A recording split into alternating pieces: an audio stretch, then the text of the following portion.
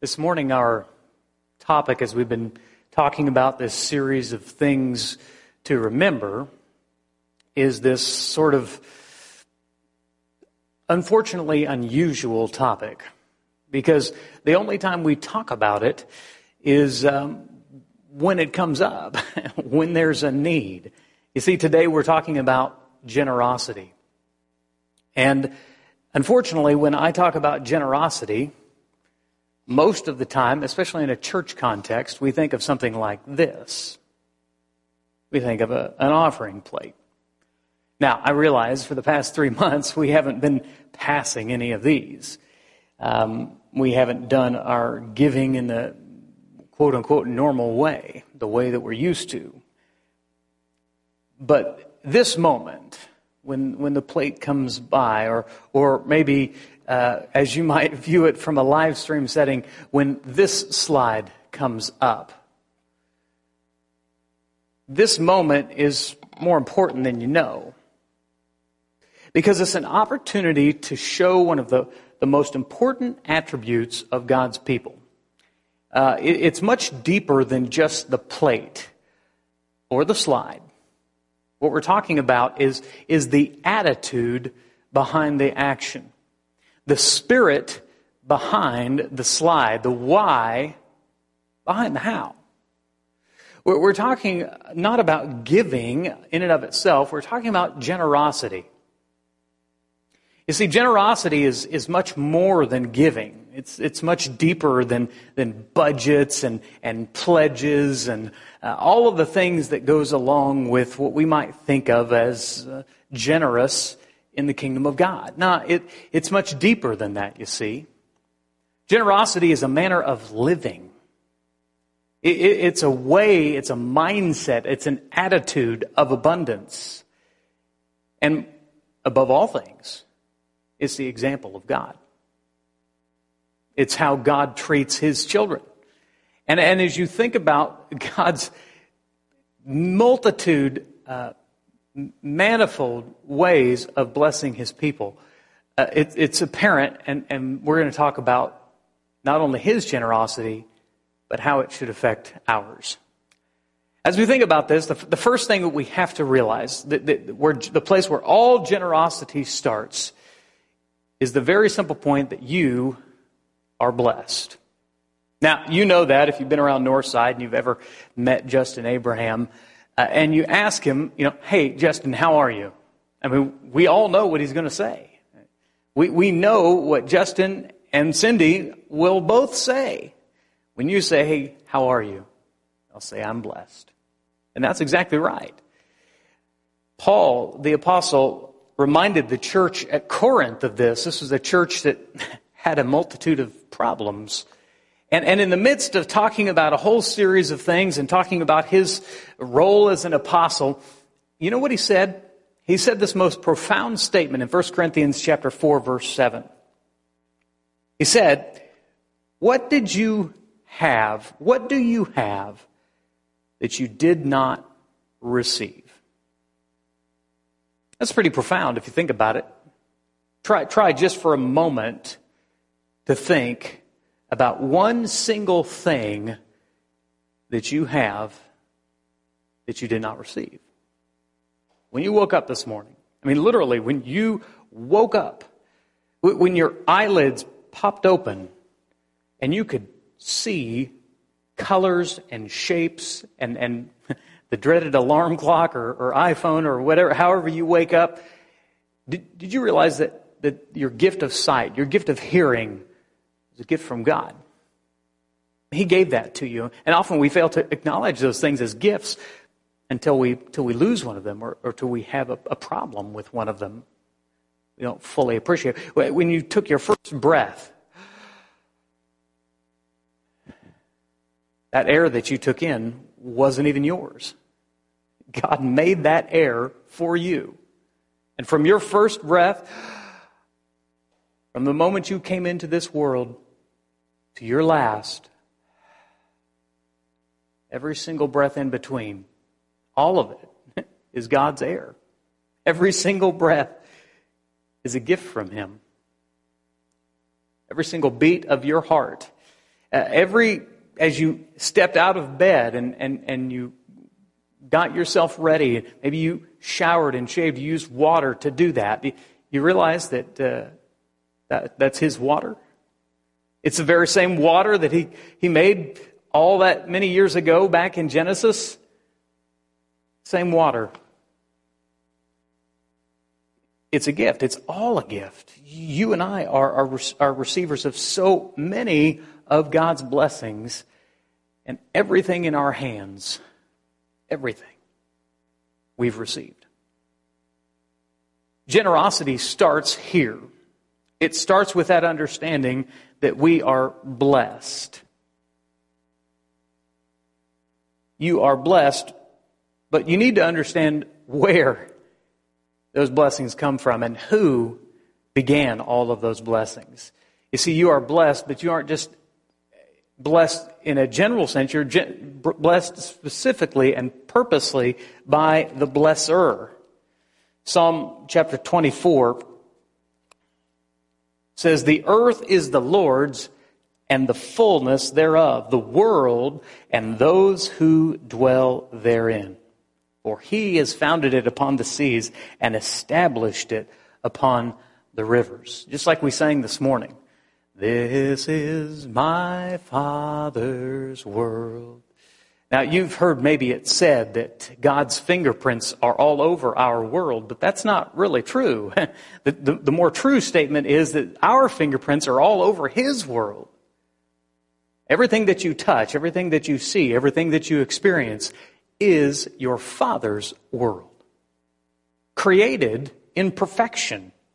Now, we messed it up, of course. We brought sin into it. And so the world is not as God intended it. But when He designed it originally, it was perfect. James chapter 1 verse 17 says, "Every good gift and every perfect gift is from above, coming down from the Father of lights, with whom there is no variation or shadow due to change." See, God blessed you because it's within His nature.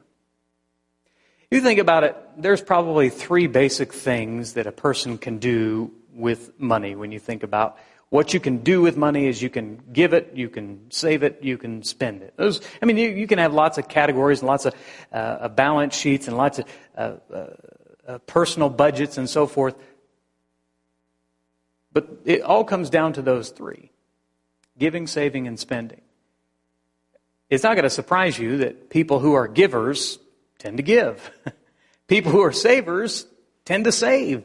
People who are spenders tend to spend it. I wonder, as you're sitting on your couch this morning, you're watching from your recliner, as you look around the room with the people therein, what are the people in your family? Are they givers? Are they savers? Are they spenders? My wife is a giver. She's always been a giver. She's great at it. And not just in terms of money. She's a person who gives to other people. She likes to do that. She enjoys doing that. I'm a saver. I'm always thinking about what I've got to save up for. And, my children, they love to spend. And of course, we all go through different phases. But in your nature, what are you? You know, your Father is a giver. Your eternal Father is a giver.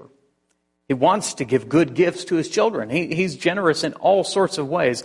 And so we not only acknowledge that we're blessed, but we acknowledge where those blessings come from. They come from God. And they come from God because He's good. Now, when you think about the blessings and the blesser, you need to understand that there's a reason and purpose. God doesn't do anything outside of a reason and a purpose and a plan. So God, being a giver, has blessed you with many generous gifts, good and perfect gifts. And we can go about simple things. We can go about bigger things like your family and your friends and your jobs and your home and your clothes and your food and all of the blessings that you take for. We can talk about the spiritual blessings that you've received in Christ. When you begin to count your blessings, name them one by one. Count your blessings, see what God has done. Count your blessings, name them one by one. Count your many blessings, see what God has done. You see, when we not just acknowledge the blessings, but we begin to acknowledge God's work through the blessings, then we understand that there's another thing coming for us. You see, it's one thing to realize our blessings. It's another thing to realize the blesser. But we then have to understand that those two things put together in our lives are going to lead us to something, and for something with the blessings that we've been given. See, you're blessed by the blesser to be a blessing. Acts chapter 20, verse 35. This is one of the few times when we hear from Jesus outside of the gospel accounts. And I'm not sure exactly the context. The scripture doesn't say, but Luke reminds us. He says, when he writes these things down in Acts chapter 20, "In all things I have shown you that by working hard in this way, we must help the weak. And remember the words of the Lord Jesus, how he himself said, 'It is more blessed to give than to receive.'" It seems counterintuitive, right? But the older you get, and the more you experience the giving and the receiving that happens in life, the more you understand that what Jesus said was absolutely right. There's more blessing in the giving than in the receiving. Most people, if they're not aware of God's blessings, and they're not aware of God, use God's blessings to bless themselves. And you can do that. You can do that. You can take the gifts that God's given you and use them 100% to focus on you, to make your life better, to improve your lot, to climb the ladder of life, to make things better for your children and your children's children. And you can do that all for you. But you're missing out on a great blessing. And that is the blessing of giving, the blessing of generosity. See, God desires that we use His blessings not just to bless ourselves, but to bless others. And until you start to do it, there's no other way that I know of that you can experience the blessing of giving until you just start and do it. It's one of those things that you have to do it first before you can experience the blessing. If you're following along in your Bible, turn to Proverbs chapter 11. Proverbs chapter 11, verse 24 and 25. One gives freely, yet grows all the richer. Another withholds what he should give, and only suffers want. Whoever brings blessing will be enriched, and the one who waters will himself be watered. This is not something that you will find in a basic accounting class. It does not make sense on the ledger sheet. And even in our own thinking, sometimes we think, when I get $1 million, then I'm really going to be generous. The Scripture said it doesn't work like that. You see, if you want $1 million, you got to be learned to be generous with your dollar. God has designed the universe in such a way, and I can't really define it except to say that I've experienced it, that giving precedes receiving. And it doesn't make sense. It seems like you should have, once you receive all the blessings that you need, then you begin to share. That's not how it works. As you begin to share the blessings that you do have, God pours in more blessings into you. Now, it's not always financial blessings. I don't want you to mix me up for a health, wealth, prosperity preacher. That's not what I'm saying. The blessing is not always financial. But the blessings always come when we begin to pour out, when we begin to pour into other people. One gives freely, yet grows all the richer. Doesn't make sense. But it's the way God designed the world. 1 Timothy chapter 6. The Apostle Paul writes this to the young preacher, his true son in the faith. And he says this, "As for the rich in this present age," and by the way, that's all of us, okay? Regardless whether you got 5 talents, 2 talents, 1, or half a talent, you're rich. Certainly in this country, in our culture, in this time, in this age, compared to those people at those age, of that time and that age, we are rich. So this commandment's for all of us. Sometimes we think, well, that's not me. I'm definitely not rich. No, you are. Look what he says. Charge them not to be haughty, not to set their hopes on the uncertainty of riches, but on God, who richly provides us with everything to enjoy. You see, when you give, you're acknowledging that you understand where the blessings come from. And when you're generous, you're showing your dependence upon God, the good and faithful giver. He goes on to say they are to do good. They are to be rich in good works, to be generous and ready to share. That's how God's people are to be. And he says this, thus storing up treasure for themselves as a good foundation for the future, so that they may take hold of that which is truly life. So you're blessed. You're blessed by the blesser. Every good and perfect gift, every single thing that you've received, everything that's in your hands has been put there by God. You're blessed by the blesser to be a blessing. To use the blessings that He's poured into your hands to bless others, to pour into others, to water others, to refresh others, to share with others, to do good works. Now, I can tell you all those things, and probably most of you watching know that that's true. But more helpful, as is always the case, would be to share an example of generosity. And I'm not going to talk about the plate. I'm not going to talk about this, because I hope you understand that's not just what I'm talking about. I'm talking about a manner of living. I'm talking about a mindset, an attitude of abundance.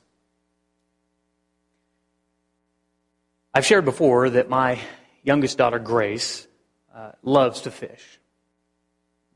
A long time ago, she wanted to go fishing. We have a little pond in our neighborhood, and so she said, Dad, I'd really like to go fishing. And I said, well, this will go quickly. I know how this is going to go. She'll get all excited, get the pole, get the bait, get her little tackle box. We'll go out there and we'll cast, and then comes the waiting, right? You cast and you wait. This is what got me out of fishing. I remember doing the same thing when I was her age, and I just had no desire to fish because I was excited for baiting the hook. I was excited for casting, but the waiting just drove me crazy. And I would stir and I would fidget, and I just couldn't do it. And so I gave up on it. I figured she would too. The problem is, well, not the problem, but the funny thing is, God has a sense of humor. So at the time, I think she was 8 or 9, daughter went to the edge of the pond. We got the hook ready. We cast it out. And that hook wasn't out there 5 minutes. And here she catches something. And she's excited and she reels it in and we take the picture. And of course now, what does she want to do? She wants to do it again. And she just kept catching. And she was good at it. My joke is I call my little Grace the fish whisperer. I don't know, there's something about girls in pink and sparkly things that attracts the fish. I don't know what it is. So I shared that story. And we had another person in the Northside family who's a master fisherman, Roy Helm. He loves to fish, and much like Grace, he's good at it. Now, my problem with teaching Grace how to fish is I've basically taught her everything I know. I don't know anything about which lure, which jig, when's the best time, what the best bait is. I don't know how to tie the knots. I don't know how to do any of it. So Grace has already reached the level where I can teach her no more. When I shared that, Roy came and caught me after a service a while ago. He said, I would like to take Grace fishing. Yeah, okay, that sounds good. And so we set a date, and it was this last Friday. That was the appointed time. And We loaded up the car. We didn't have to take anything. Roy said, I've got the poles, I've got the bait, I've got all the equipment. Now, you can bring your stuff, but you just come along and we'll have a great time. And so we did. This past Friday morning, myself and Roy and Grace went fishing. Now, that's really an overstatement, okay? Roy and Grace went fishing. I did cast a couple of times, and I did catch a couple of rocks and twigs. But that was about all I did. I was mostly the photographer on this expedition. But Grace and Roy had a great time. And they casted and they caught. And I lost count of how many fish she caught. We took home 3. Grace had a great time. And she enjoyed the day, and she got to learn a little more about fishing because of Roy. Now, it's a simple story to make a point. Roy was generous. Before we went out fishing that morning, Roy said, let's have a prayer. Now, if you know Roy Helm, you know he's a prayer. He's a faithful prayer. Has a prayer list and people he prays for every single day. And so we prayed, and he said, God, we sure do thank you for this good day, and we thank you for the good fish that you've made. And we pray that you might, if it's your will, bring a few our way. You see what Roy did there? He knew he was blessed. And he bowed his knee and his head before the blesser. And he asked for the blessing. Not for himself. It wasn't like Roy needed any more fish.